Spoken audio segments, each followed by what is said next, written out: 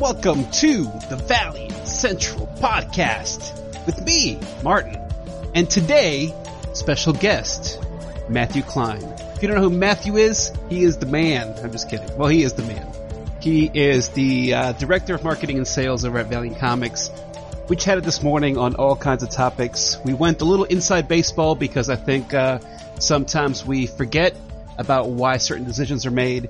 So I wanted to get some input from him on kind of how the market is currently affecting the decisions that Valiant's making with their publishing line, licensing stuff, and future events coming up. So without further ado, here's my conversation with me and Matthew. I'll be back at the end. Thank you for coming on. It's a real pleasure chatting with you again. And I'm curious, like how things have been at Valiant now that Diamond's coming back and comics are being put out again. I know you guys have a diminished publishing schedule for a little while, and I'm cool with that. I know some people aren't, but just curious to hear kind of what the general atmosphere is. The general atmosphere is, in many ways, it's a rebuilding phase, right? I liken it to a baseball team that's like we found ourselves in a situation where we're looking at the board and we got to look at the health of the franchise, we got to look at the health of the characters and the IP, and we got to look at the health going on with the industry and worldwide, and we got to do what is the best long term for all these characters, for these series, for this company, for you the fans. So it's put us into a position where, after having so many conversations with retailers, and the team talks to retailers still every single day, Monday through Friday. Some people work on the weekends, even though I tell them not to. Work-life balance, what's that? Yeah. So it's one of those things where, though, we're looking at the marketplace, we're looking at the numbers of cases, we're looking at where the hotspots are, we're looking at what the buying patterns are for single issues, what they are in the book market right now. We're talking with Diamond multiple times a week. As I said, we're talking to the retailers. So it's one of those things where looking at the whole board, looking at the entirety of the year, we're delivering Rye, we're delivering Bloodshot, we're bringing back XO. We are plotting out for 2021 when and how those number ones are going to come in. Right. And that's the previously announced stuff like Savage and Final Witness and Shadow Man, the recently announced stuff like Ninjak, the stuff that we're getting ready to announce early next week that you guys are going to start seeing countdowns for. Nice. Beginning tomorrow. Keep your eye out for the Valiant Voice. Keep your eye out on the social media channels. But we got a really exciting announcement, like literally I think next Monday, for something that's coming on the board that you guys have been waiting for years, literally. So I know what that is. Don't spoil it yet. So close, Martin. I know. No, it's cool. And our production team has worked so hard on the teasers.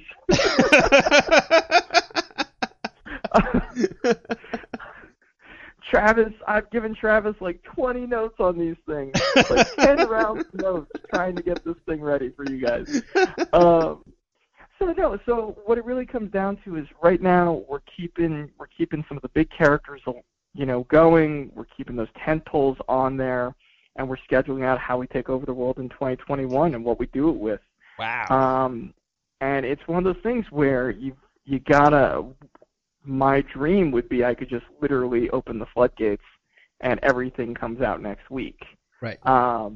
Unfortunately, that's just not the way the world can work, because you got to give these books and these characters and these creative teams the best chance for success possible, right? Yeah. We have great books. We have books that we stand by. We have books that we believe in. And we want, from a sales perspective and a marketing perspective, we want them to have the best opportunities possible. And that's what every decision goes towards right now, is what is the best opportunity. We have certain months of the year that are generally better sales months. Sure. So do you, while it sucks because it might mean you need to push something back an extra 2 or 3 months than you'd want to, but if you do that, you know that you're going to be in a better position than you would be today, right? And that's the frustrating part of it from my end. I hate it, quite frankly, because it forces me to act like an adult and think about the big picture. But as the goal is to, beef back up the presence and beef back up the amount of books per month and get these number ones out there, the stuff you know about and the stuff you're going to know about soon, we're just taking a look at the calendar right now. And from our perspective, the calendar really says 2021 is going to be the opportunity that we need to give these books the best chance that they can, those number ones, right? So that's the story. Yeah, and I want to talk a little inside baseball too, because I'm sure some listeners don't care about the inside baseball; they just want to read the comics. But I do think it's important, and in particular, I think for like Valiant hardcore fans, right, who are in it through thick and thin. I get a general feeling that people obviously want new books. That's a given, and we haven't really had a whole lot of that because of the whole pandemic. And now going towards Christmas, we're not really going to get new stuff per se. We shouldn't expect that kind of stuff because, traditionally I would say that that's not really a good month to release books, right? You would know better than I as a marketing and sales director, but so it's interesting. Yeah, go ahead. It's an interesting thing. So it's, generally speaking, the November is a pretty good month to launch a book. December is a good month to launch a mini-series. It's not real good for an ongoing. Mm-hmm. November, you can still kind of get away with it. You're kind of early on in the cycle. But if you want to get inside baseball, I'm so happy to get inside baseball. This is why you have the sales guy on the team. Right? But so generally speaking, though, because of the ordering cycle, right? People are placing orders 2 months ahead of time, and then they're placing orders again 3 weeks ahead of time on every book. Right.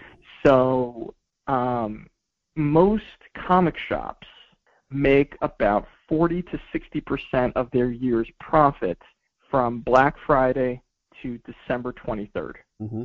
Every year. It is the most important time of the year for a comic shop.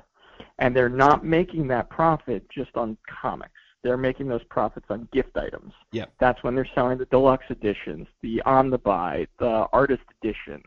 They go crazy on the Funko Pops and board games and everything. And so they save their money to buy those, mostly during those times. So, and then January is generally the dead zone of the year when it comes to comic shops and retail. January is traditionally a very, very hard month. We try to counter-program that this year with Quantum and Woody coming out in January. We wanted to see if we put a strong offering in January, how it would do, what we could get out of it. And the results were very interesting, some positive and some negative, but very interesting overall. When you get into February, you're on more solid ground. When you get into March orders, you're good. The winter month is over. People want to go outside again. You see a lot of really strong stuff launching there. You have Emerald City that you can build heat off of. It's kind of really when the year opens back up and the budgets open back up for a lot of comic shops. Mm-hmm. So that's the thing. So that's really where it comes down to. So you really start seeing like EXO in 2017, March, right? The EXO this year, March. Right. We like to use that month as a big anchor for ourselves. Whereas, last year we had like Forgotten Queen in February. Incursion we did in February. You tend to want to put more like mini-series and stuff in there. Rising characters and new IP. February is a pretty good month for that. So that gives you an idea of kind of how we look at the calendar as you get into that first quarter, second quarter of the year. But yes, to your point, it's a very, very strong sales month is December and even November, but they're strongest not so much for comics, they're strongest for the stores for other stuff that they're selling to make their holiday money. Yeah. And again, it's 40 to 60% of their year profit is in a 6 to 7 week period, which is mind-boggling. Yeah. But it's also one of the reasons where this year it's a little bit of a crapshoot because we don't know if there are more close-downs coming, if there are more spikes in cases coming. How is that going to affect everything? How does that affect buying habits? You're going to get into cold weather, and you're still going to have restrictions on the amount of people you can have in your comic shop. So how does that affect your foot traffic, which you usually have the highest amount of foot traffic during that time of the year to make that money? So it's it's an interesting time, and it's a little bit less certain in terms of the sales habits than it has been in the past. Yeah, I'm curious, like how the whole thing has impacted sales in general. I mean, obviously you guys are down on your publishing schedule. You're doing about 2 books a month. I generally look at Comic-Con numbers, but they've changed the way that they show those numbers as well, right? They show the index now. They are, and the hardest part with Comic-Con too is that they don't actually give you live numbers. Right. What Comic-Con does is that they get a ranking from Diamond. Yep. Right? Diamond puts out a ranking every month, and then Comic-Con finds out a couple of numbers from other publishers, and then use that to create their equation for everyone else on the list. So the most accurate thing you actually find on Comic-Con is not actually the numbers. Numbers can be off anywhere from 4% to 15% in terms of sales. But what you are getting an accurate depiction of is really the positioning of the comics. So even Comic-Con, you have to take it with a little bit of a grain of salt. They'll give you a ballpark estimate. Yeah. But again, you're anywhere from 4 to 15% underreported most months. Very rarely are you a couple percent overreported, but usually you're under 4 to 15%. Well, and now it would be even harder to report numbers, like make up some number, right? Because you have so many different distributors now. Yeah, with Lunar and UCS, I really have no idea how they're getting those numbers anymore. It's a totally different crapshoot now, and so really the thing about it with sales is it's kind of all over the place right now.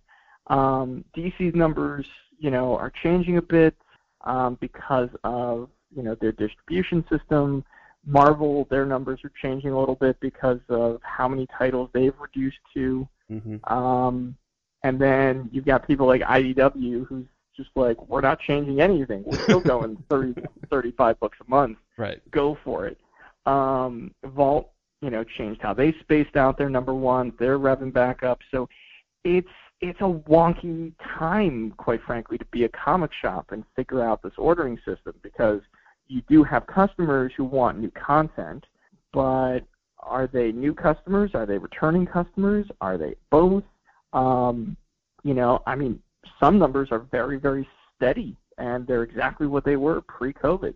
Other publishers are getting killed, and some other publishers are actually doing a little bit better. So it's a real crapshoot right now, and it's so much of what you're offering, when you're offering, and what's the competition. And every publisher is still figuring this out on a week-to-week basis right now. Yeah.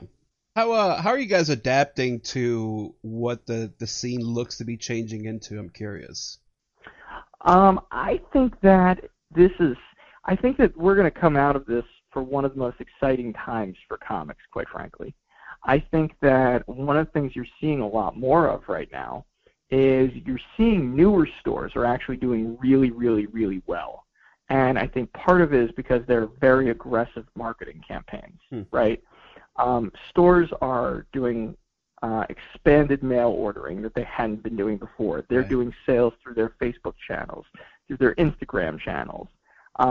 You're seeing this type of aggressive marketing going to the consumers in a way that, either they just didn't have the bandwidth before, they didn't have a sense of urgency to do it before. But you're seeing that change. You're seeing you're seeing some stores go online only because they don't want to be paying the rent, and there's some uncertainty as far as foot traffic going forward, so they'll take their chances that way. And you're seeing tremendous success.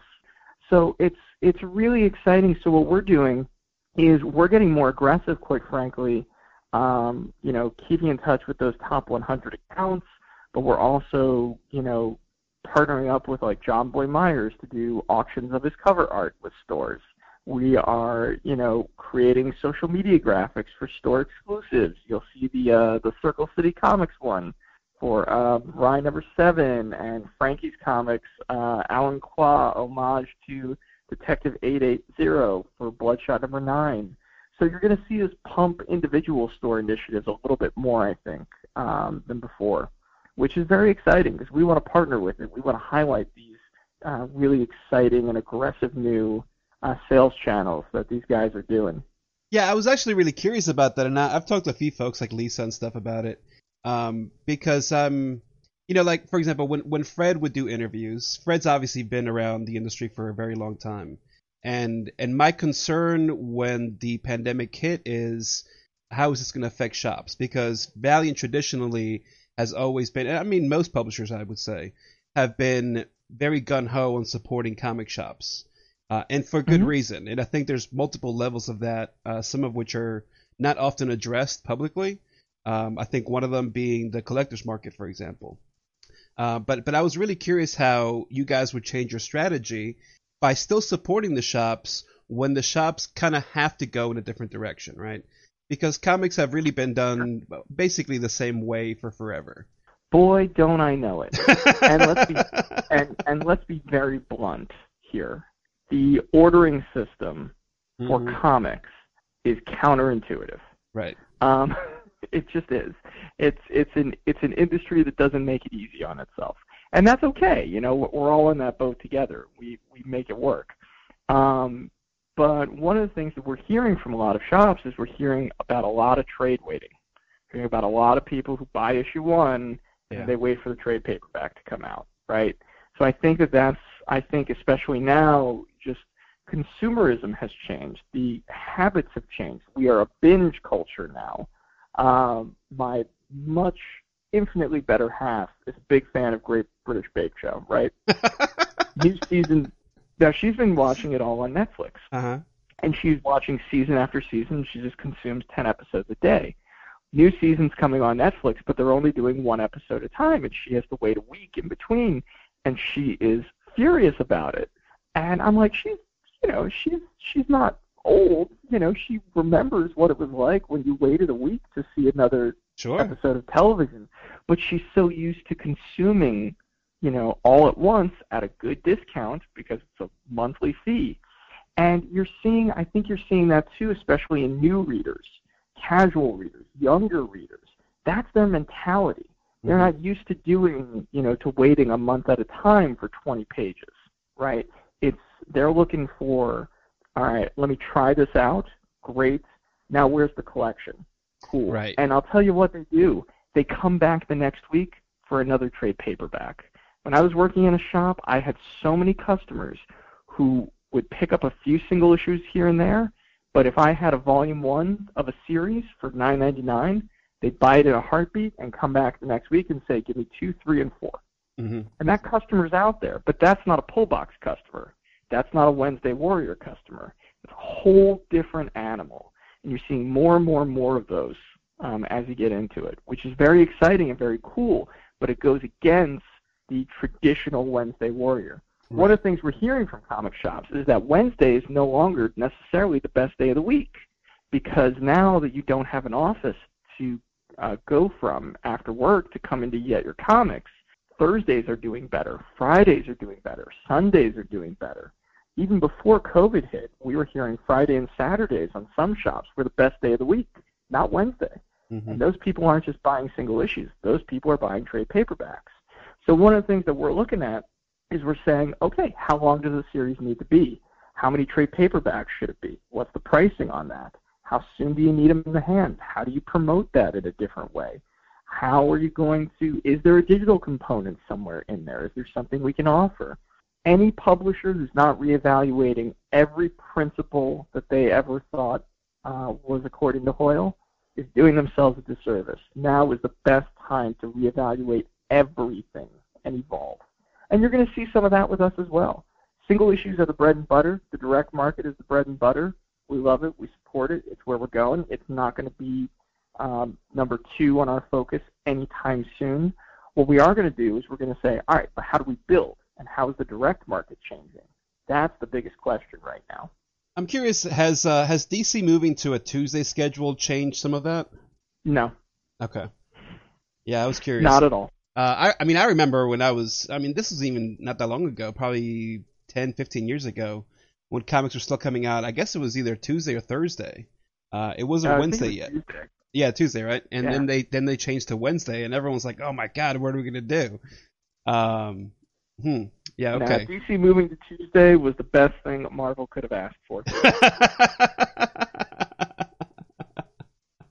You're going to have the only book I've heard from retailers that people are going in Tuesday for was Three Jokers #1. That's the only one. Oh, wow. Mostly people will put the DC on their pull list and they'll pick it up on Wednesdays. I'm sure there are some stores where that's not the case, but Three Jokers was really the first DC book I heard that people were lining up on Tuesday for when the store opened. Yeah, I mean, I don't know anyone that works at. Well, I mean, I know a couple people that work at DC, but I don't have any inside knowledge. It just seems like.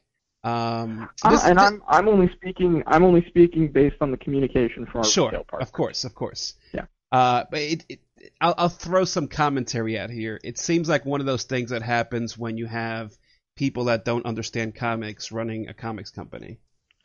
I do and I don't know that I agree with that. I think that I think that DC has been looking at getting more into kids' books and graphic novels for a few years now. And I think that they're seeing the marketplace is growing on trade paperbacks. They're seeing that young adults and all ages graphic novels are a major driver of that growth. And I think they're seeing what the rest of us are seeing, which is that single-issue comics, the sales across the board as an industry is pretty much within 2 to 5% of where they were even 3 years ago, right? And so DC's going, okay, our bottom line is where's the growth opportunity? Sure, right. Every comic shop I talk to wants more all ages and young adult content. Every single one. All of them are asking for bigger pushes for trade paperbacks. All of them. And so I think that DC's been building with DC Kids, and changing their book distributor over to Penguin Random House. This is something that's been building for a few years, I think, from there. That's where they're seeing the growth. And that's where they want to put their energy to. I am not surprised at all that DC Collectibles is going the way of the dodo. There's no way they were making a lot of money on that. There's not much money in statues. Yeah. As a shop owner, there isn't much money. You have maybe 15% profit on a statue that you buy. Maybe, all depending on the shipping. So I think that, in a lot of ways, they're looking for the growth opportunities. Think about it this way, Martin. The single-issue comic sales in shops are pretty much even over the last 3 years. However, you are still getting more books every year, more single issues. So there's more product, more publishers. There's 100 individual items a month pre-COVID were coming out. It was about 400 2 years ago for the same amount of sales. That's the issue. Yeah. That's the big problem. That's what DC is looking at. It's what we're looking at. It's what Marvel's looking at. It's what every publisher is looking at. And so you're going, okay, if this is staying flat, but there's more competition, where's the growth opportunities? Where do you go? And I think DC has made their bets on where that growth opportunity is. They did it with Black Label. That's basically, we're going to go hit the tweener between graphic novels and single issues by doing oversized stuff. Sold like hotcakes. Mm-hmm. Stores were ready to revolt against them. There's no way to shelve it, and then you realize you don't need it because it was selling out day one. Right. Yeah. No, I get that. You know what? You turn it on its side and you put it in the bins. We adapted to it, and it became a big money maker for DC. Easily, they were selling as many copies of Batman Damned as they were selling of Batman. Right. And it was a $7.99 price point instead of a $3.99. Doesn't sound like a dumb move to me. Sure. So, as someone who looks at profit and loss, so it's one of those things. I think that they're looking at where the opportunity is, and they're going from there. But yes, they're trying new things. They're trying to expand. They're trying to cut what's not making them money and focus on where they can and what that content would be. And that's why it's a very different approach. That's why I'm glad we're having a chance to talk about some of this more insider baseball stuff. Because totally. I think a lot of times as comic fans, we just don't think about the business side of things, right? You're just like, oh, well, Valiant's only putting 2 books out. They're going under, all this kind of stuff, which is just ridiculous. You gotta kind of bring it down to a level that makes sense and sell what sells, because otherwise there won't be a company around to sell that stuff. The reason we're down to what we are now is so that Valiant will be here for many, many more years to come. We're looking at this again. It's all about the macro. It's all about the long term. We're not going anywhere. But what we are doing is we have the luxury of being able to play the long game. Yeah. We don't have to worry about a short-term, return. We can focus on what is the healthiest strategy for the company over the next 5 years, not over the next 5 months. Right. And that's the key. That's how we're playing this. And it's frustrating, and it's, it requires a lot of patience for 2020 and into the first quarter of 2021. But stick with it. Trust that we are looking at the health of the company for the long term and how that's going to work. And we will start seeing those number ones come out. You will see the books that were advertised. You are going to see the new stuff. But it is all in service of the long-term health of the company in the marketplace. So yeah, that's all. That's as reassuring as I can get for you. No, I mean that makes perfect sense to me. You mentioned young adult stuff earlier, and you guys did put out the Faith Taking Flight, which Greg was kind enough to send me a copy, and my daughter read it. She loved it. I'm curious. Oh, great. Yeah, she did. She really liked it. I think they even got Julie to sign it, so she was super happy about that. Oh, awesome. But that leads to my question. My daughter is one of these people that likes to binge read, and she loves reading comics, but not in a single issue format. And there you go. She's the new customer. She's the new customer. But going by what DC's doing, she loves picking up the DC young adult stuff because they're graphic novels, right? Like she's fine with a young adult novel, but she likes the pictures. And I'm curious if you guys have thought about moving more in that direction. And not necessarily with just Faith, although obviously Faith appeals to that demographic, but with maybe some of the other characters. So how do you have a bug in my Zoom chat? What did you do? What dead side portal did you use? Man, a long time ago, I bugged all the offices and all the phones at Valiant. I think that the answer to your question is that we are absolutely looking at doing more young adults and all ages content, not just with Faith. And I actually think Dr. Tomorrow is a great example of a book that's skewing a bit younger for us, especially the trade paperback. We actually went in and we made some content changes, very small stuff, just to make sure that it was of appropriate age groups, so that it is young adult appropriate. That's coming out, I believe, end of October, actually, is what's on the schedule. It might be a couple weeks later, but we'll see. And then from there, believe it or not, this is something that we're looking at, sure, with projects for Faith, but there's some other characters that are coming up that you're going to see us kind of skewing into that territory as well. We're talking about, changing about the formats of what that would look like. And I'm actually hoping that over the next, I would say, 3 to 6 months, you're going to see and hear some more announcements from us. Very cool. Yeah, I mean, Dr. Tomorrow is a perfect example. I'm very excited about the possibility. Dr. Tomorrow is a perfect example. And I talked to Alejandro about this when I had him on a few weeks ago, right before the last issue came out. Because that's one of the only Valiant books that I've been able to have my kids read along with me, and we all enjoy, right? Because most of them lean towards like an older demographic.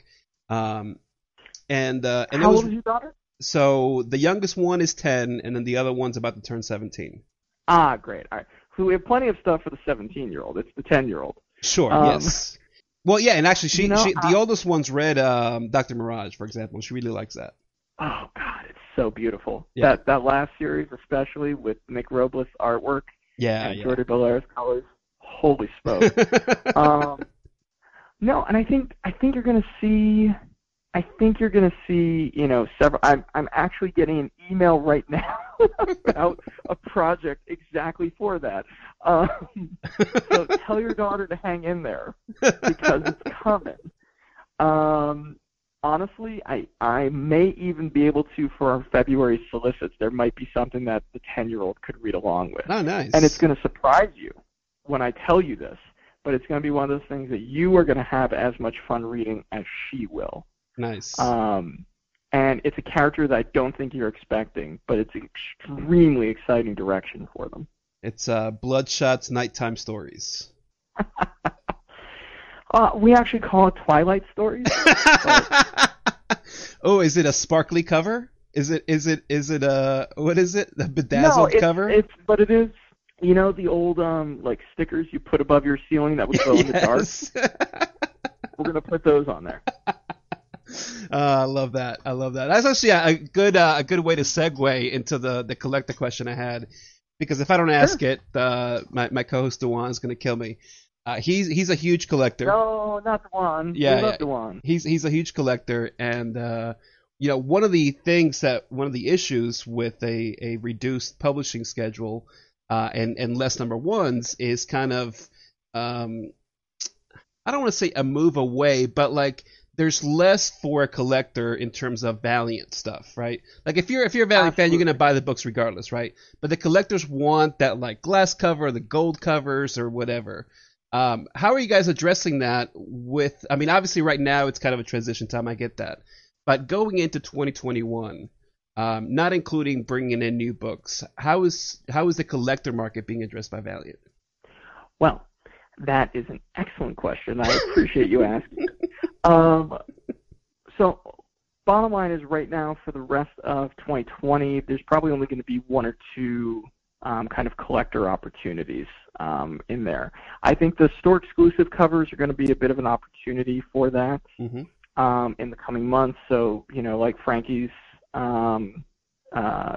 Bloodshot number 9, that's a very limited print run. We have a few exclusive covers for EXO number 2. We might even have another one coming in the works. You'll have 2 or 3 of those to collect. They're all limited print runs, you know, anywhere from 150 to a few hundred.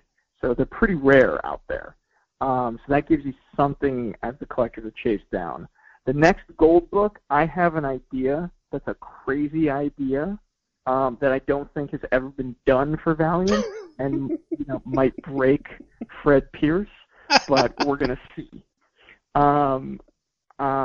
And we'll see what it's going to be.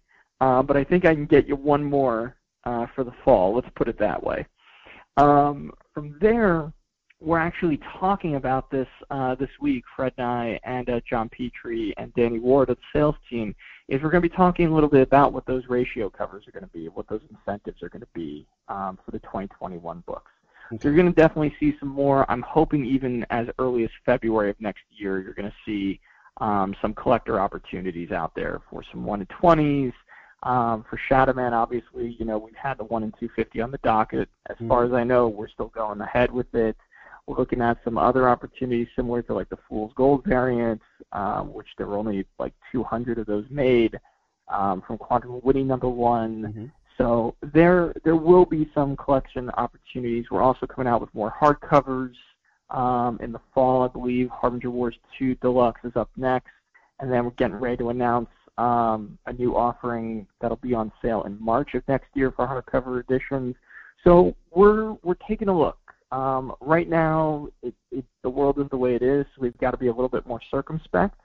So we're really leaning on more the store exclusives as being, you know, something for the collectors to go after for the next couple of months. But as we get towards the end of the year, I'm hoping for something cool. And then again, as we get into the first quarter of 2021, tell Dewan he will have 1 or 2 things to chase down. Well, and I'll tell you, everyone's always chasing variants and all this stuff to collect. But if you want to do some like serious collecting for flipping, hardcovers is where it's at. Hardcovers is absolutely where it's at. I totally agree. We don't go back to print on hardcovers. The only one we have gone back to print on, I think, is the Divinity Deluxe, and we put a whole new cover on there so that it couldn't be confused with the first printing.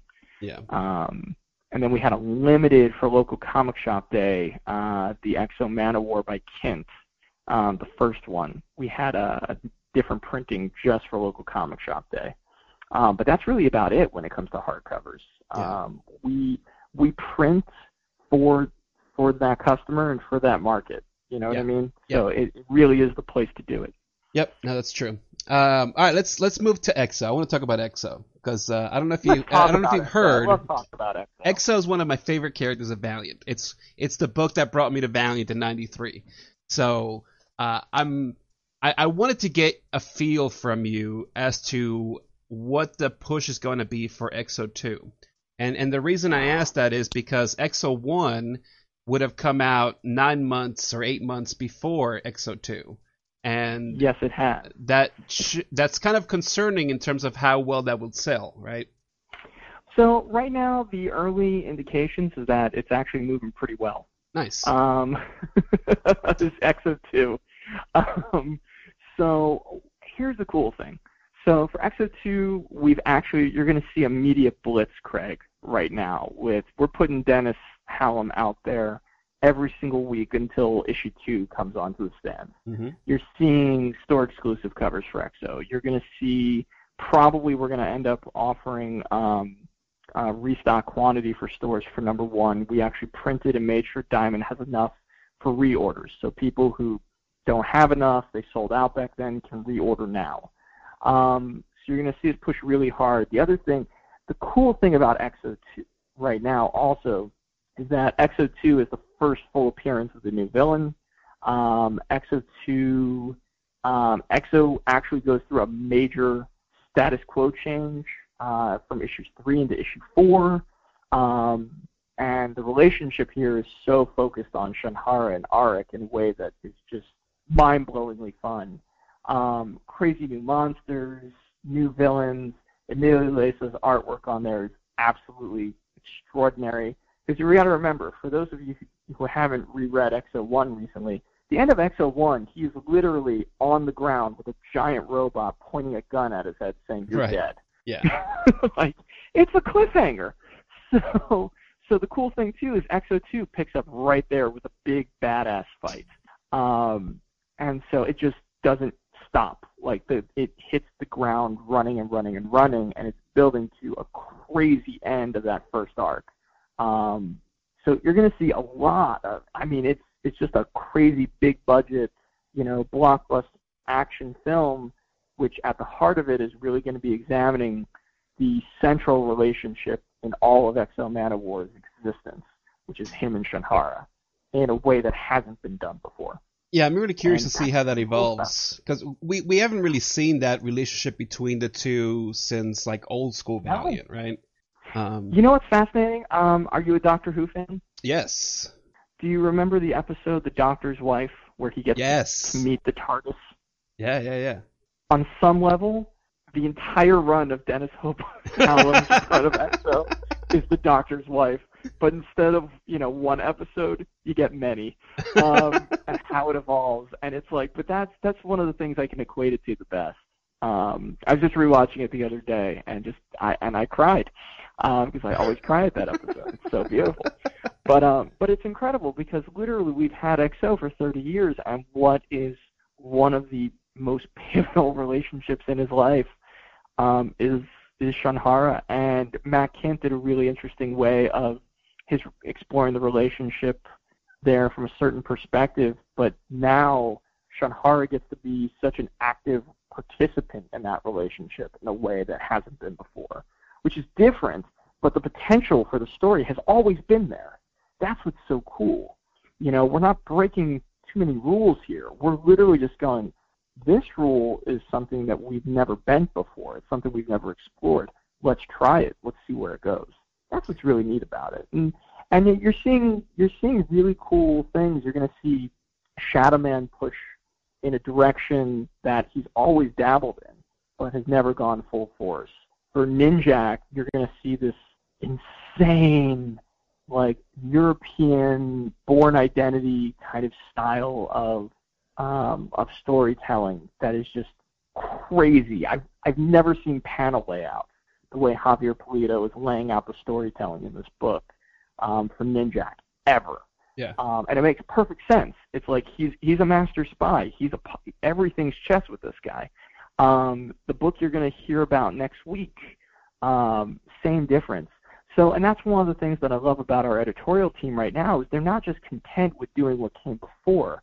They want to push boundaries. and they want to push boundaries in a way that say, hey, come in if you've never read Valiant before. And for those of you who've gone away, come back. And this is a way to do it. And it's just crazy. It's absolutely crazy, just the fearlessness for the storytelling. I think one thing that I can say about the whole pandemic is that it does allow folks to try new things, including publishers.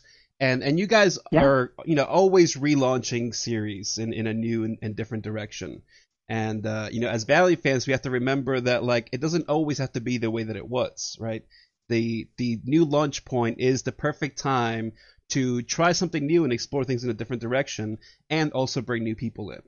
So that is important. It is. And the way the comics are structured, the cyclical nature of it, right, is that you want to be able to make sure that you have those access points. You want to make sure you have the ability to bring in new people. And listen, you're going to have people that turn away, so you're going to have an opportunity to bring them back on. Yeah. You see that with Ed Brubaker's run on Captain America, perfect example. Mm-hmm. David Aja and Matt Fraction on Hawkeye.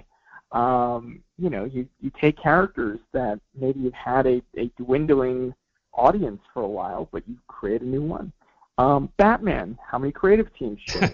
They're all the starts of new points, right? Yeah. You see this all the time with every character that has a long publishing history.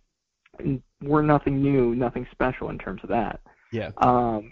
So it's, but again, it's opportunity, and it's a disservice to you, and it's a disservice to the characters if we don't keep pushing the boundaries and keep inviting people in. Yeah, and that's why I'm actually really excited for Ninjak. I mean, the most excited I'm for is Shadow Man, because I love Cullen Bunn and I love John Davis Hunt. But I think with Ninjak, based on the stuff that most of us have seen, it seems like a very big departure, right?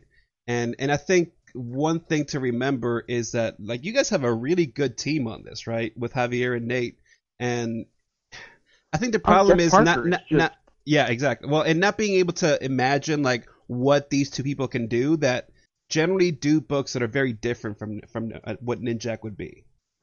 Well, the beauty of it is that you have Jeff Parker, and Jeff Parker, he's worked on Bond, he's worked on Aquaman, he's worked on Thunderbolts and Punisher. He has a very good history of writing character-driven action books in all different settings, mm-hmm. right? And he's a Ninjak fan. That's the coolest part of this, too. He's a longtime Ninjak fan. So you're getting a writer who's very familiar with the style of storytelling for Ninjak and for the different genres that he plays into. And then you're bringing in Javier Pulido. And Javier is the biggest kind of, evolution for the character forward, and that it is a very, European style that he's bringing. But you also have one of the top 5, I'd argue, Spider-Man artists of the last 25 years. Right. And it's not because he does a lot. He does it and with not a whole lot of track record. He's very selective with his projects. But he's one of the most respected artists in the industry. When we made the announcement, I don't think I've had that many creators reach out to us and say, holy crap, you got Javier Pulido. I killed the work with the guy. And I'm talking about every big name you could think of that's currently writing at Marvel, DC, Image, Boom, IDW, Dynamite. They all reached out to us and said, holy smokes, you got Javier? And we're like, yup. So the thing about Javier, too, is it's his storytelling. His storytelling is a masterclass. People have tried to imitate Javier Pulido for years and years and years and years, the same way they do with David Aja. He has influenced so many people in this industry in the last couple decades, and people aren't even aware of it.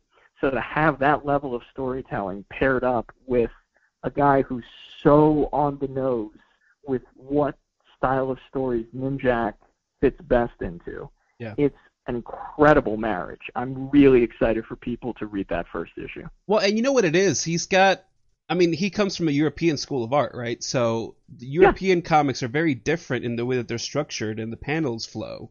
And I think maybe that comes as a shock a little bit to people that are used to more traditional American comics. But we've seen this before, when you guys brought on Juan Jose Rip, A lot of folks were like, Rip, like who the hell is this guy? And now he's like everyone's favorite. You know what I mean?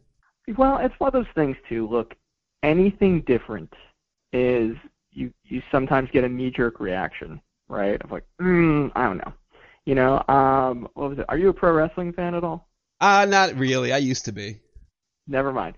So I'll use an analogy. You know what it is? It's like a new pair of jeans.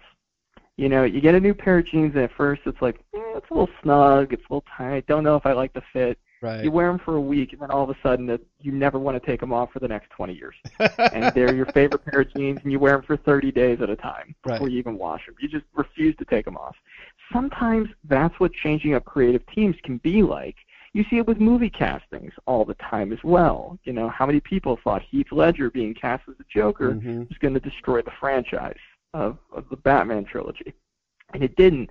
But you've got to give it a chance. You've got to give it time for people to settle in and go, let me try it. Let me see.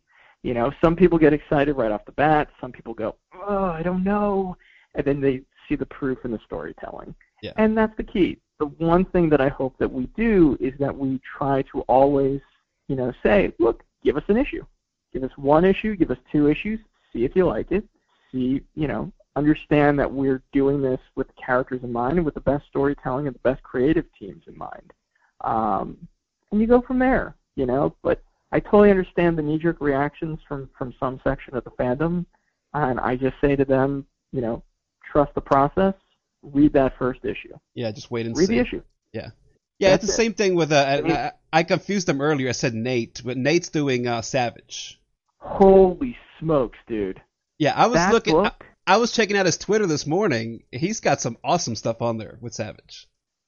I mean, Savage, like, I was looking at new pages the other day, and I was just like, I want to buy this. I want to buy that. I want to buy that. I'm just like, and I can't afford to. I'm just like, but I might anyway. Nate Stockman is such an underappreciated artist who is really going to wow people with this book. He and Max are taking exactly where B. Claymore and Clayton and Lewis left off with that character, being in London, right, at the tail end of that first series. And they are going balls to the wall with this.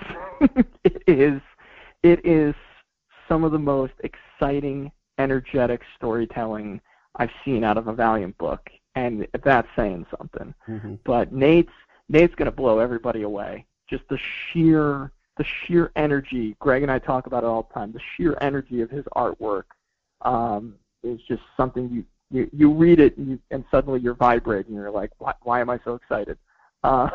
It's just amazing. So I cannot wait for that to come out, and that will be out sooner than you think. Yeah, so. That's one of my big hopes for that book is Nate. I love Max. Don't get me wrong. Let me make this very clear. I love Max Bemis. I grew up listening to his band too, so like I've been a long time Max Bemis fan. But you know, the problem with Max is that he had a run on Moon Knight, which was, I thought, very good. But not really what I wanted from Moon Knight. And Moon Knight is one of those characters like Batman and Exo that's very dear to my heart. And so when someone does something that I don't like, doesn't jive with me, I'm just like, eh. But I think it could be very interesting to see it. And I did read the first issue, and I enjoyed it quite a bit. I think the direction is different, but I also can't judge from a first issue. You know, I always like to give books at least an arc to know what's going on. And I think that's pretty fair because, you know, from 22 pages to 20 pages, you can't really judge where a story's going to go, right? And I have high hopes for what Savage could be. And I don't expect it to be anything like B. Clay stuff, right? And I think that's important to remember, that it's not just a new take on B. Clay stuff, but trying to bring the character more into his own. And that's something that you can't do with just a 4-issue series like what B. Clay did. You have to have multiple issues coming out to expand that character a little bit. In a lot of ways, I really feel like B. Clay gave the setup for the character in a lot of ways, you know, because it's so much of that first series is his parents and it's him getting off the island, right? And it's setting up to say, okay, this is where the character comes from. Now the next question is, who is Savage in the world off that island? Right, that's the question that he really sets up at the end of it. What is he going to do in London? What is he going to be like? How is he going to fit into the world? How does this character evolve now that you know the base of who this character is? And I think that Max and Nate have really seized on that question, and that's what they're exploring in ways that are just so fun, and that I think are going to be really, really eye-opening for a lot of fans out there. But I think still they're very much honoring who Savage is. They're honoring his family. They're honoring where he comes from. And now you get to really play with that juxtaposition of this kid who grew up on an island of dinosaurs by himself. How does he fit into literally modern-day London? How does he fit into the world? And it's going to be in ways that are, some are expected, some are totally unexpected. And that's part of the fun of the adventure. Yeah. And truly, this book is an adventure book. All right, so next week is New York Comic Con. Sure. Very weird to have these online cons, but I guess, like, whatever. It's better than nothing. You guys have a panel. That panel includes some discussion of a Harbinger movie, among other things, I'm sure. What can you tease out on what this panel might bring forth to fans? Well, I think that this panel is going to really set the stage for what 2021 is going to look like for Valiant. I think that between Heather and Lisa, Jeff Parker, Dennis, our mystery guests, who you're going to hear about next week as part of this announcement, I think you're really going to see the scope and what the vision for 2021 is going to look like from Valiant. We're going to have the new series reveal, and it's going to play into that. You might get some tidbits about the video game stuff. You might get some tidbits about other things that I can't talk about. But if you want to see what 2021 is going to look like from the Valiant end of the pool, this is where you want to go. Go to that Metaverse panel. It's going to be on Sunday, October 11th. I believe it's 12:40 p.m. We filmed it last week. The crew had an absolute blast. It was awesome having Comic Pop on there as the moderators. And quite frankly, you're going to see a new announcement in the next couple days, too, with a lot more content to follow along and to get some more behind-the-scenes take stuff on what's going on at Valiant and in the community. So literally, stay tuned for Wednesday, September 30th. You're going to see a new announcement. Very exciting. Yeah, that's why I'm glad that you came on, man. You know, there's so much gloom and doom. I think it's just like we just have to get over 2020. Look, buddy, let me tell you. There's doom and gloom everywhere from everybody. Nah, I mean, there's no doom and gloom to worry about with Valiant right now. The cool thing is that, if anything, what this is doing is it's giving us time to set up more programs, more fun things, more ways to be interactive. It's, forcing us to reevaluate all of our publishing strategies, all of our assumptions about the marketplace, so that we can grow, so that we can expand, so that we can evolve our presence from things like the Valiant Hero of the Week to a new initiative you're going to find out about tomorrow, to having these really fun countdowns to big announcements, to being able to spread out some of these announcements. You're just, from the video game stuff, we've got things that the fans have been clamoring for years. We're on the cusp of being able to deliver. The only thing that happened is some of it got delayed. Right. Yeah. And that sucks. Yeah. But it's still coming. No one's hit the stop button on this stuff. So as marketing and sales director, how closely involved are you with some of these other merchandising opportunities, like the games and toys and stuff like that? I mean, I'm brought in more afterwards. Right. It's the licensing division really works on the video game stuff, the puzzles that we just announced yesterday, which I'm going to be throwing up a photo of my completed Bloodshot puzzle. Nice. On the social soon. it's a hard puzzle. It's rewarding. It's a hard puzzle. Bloodshot ain't easy, folks. I bet. But no. So from my side, really, what it is licensing keeps us posted on the marketing side and says, here's the deals we're working on, here's what's going on, and then we get in touch with the companies and we coordinate the marketing campaigns for it more than anything else. And we go from there, and a lot of the markets really aren't the same as what the publishing side does. So it's done in a very, very different way. And obviously, all the film stuff, that's I get excited when I get new news. No, that's cool. I mean, I'm excited for a lot of stuff, right? Like in particular the games, because I love games almost as much as I love comics. You should be. And you should be. I've seen what they're cooking up. You should be. Good. I saw the trailer for the Shadow Man game. It looks cool. I own the old one, so it's cool that I'm gonna be able to play an updated version. But I'm excited to see what the other stuff is. Because there's been like a couple. I can't wait for that. There's been like a little bit of that before, right? Like there was that little card game kind of. There was that like 8-bit. Yeah, like Quid. Yeah. There was that 8-bit. I think it was Harbinger game from like way back for the phone. Yeah. Way back, yeah. Yeah. I would love to see more stuff like that. This is console games proper, man. And I did say games plural. Nice. So it's there's just so much in the works on that side of it right now. So there's a universe game, there are character-specific games you're going to see. You got the remaster of the Shadow Man game. Like it's all in the pipeline. We're talking to Blowfish. It feels like every week for their stuff, and we're literally now waiting for Night Dive to give us the finalized release date for the remaster game. So we should be hearing pretty soon as to when that's going to be back out. So, yeah, and games are hard, right? Because it takes years to make a game. Oh gosh, I mean, look, it takes a year to make a comic. That's true. That's so true. All right, one last question. What's the status of action figures? Oh, Martin. Listen, I just want my EXO action figure. Okay, that's what I want. When can I get it? Oh, Martin. How do I?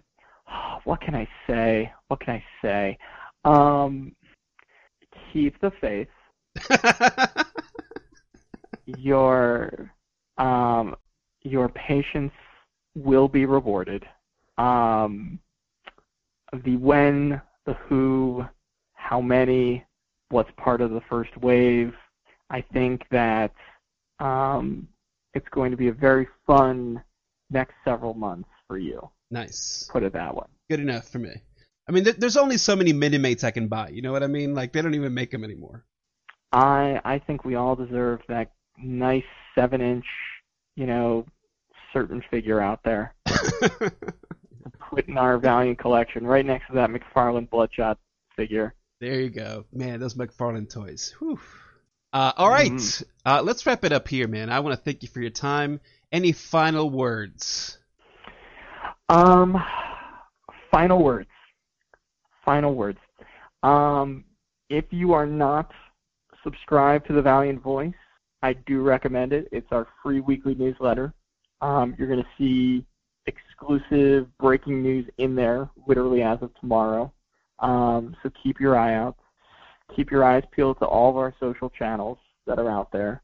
But I think that the Metaverse panel is really going to be a harbinger of what's to come in 2021.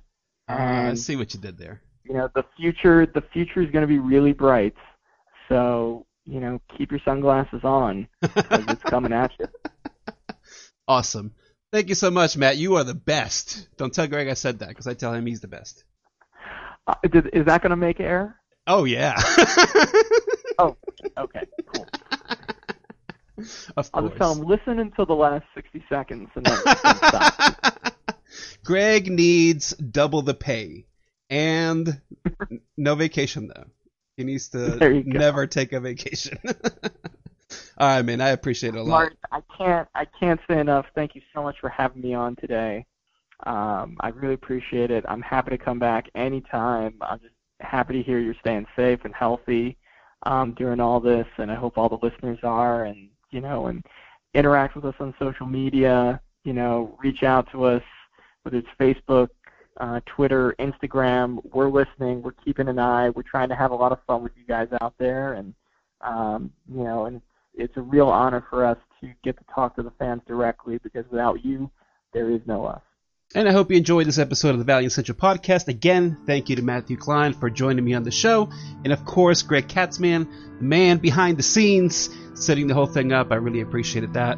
And lots to digest in terms of the conversation that we had, because we did kind of run the gamut of all things Valiant on this particular discussion. So I hope you enjoyed it. If you want to get in touch with us, you can, of course, find us on Twitter. Travis is at The Great Magnet. Dewan is at Collect Valiant. I'm at Geekvine, and the show is at Valiant_Central. Thank you for listening, and we'll catch you on the next one.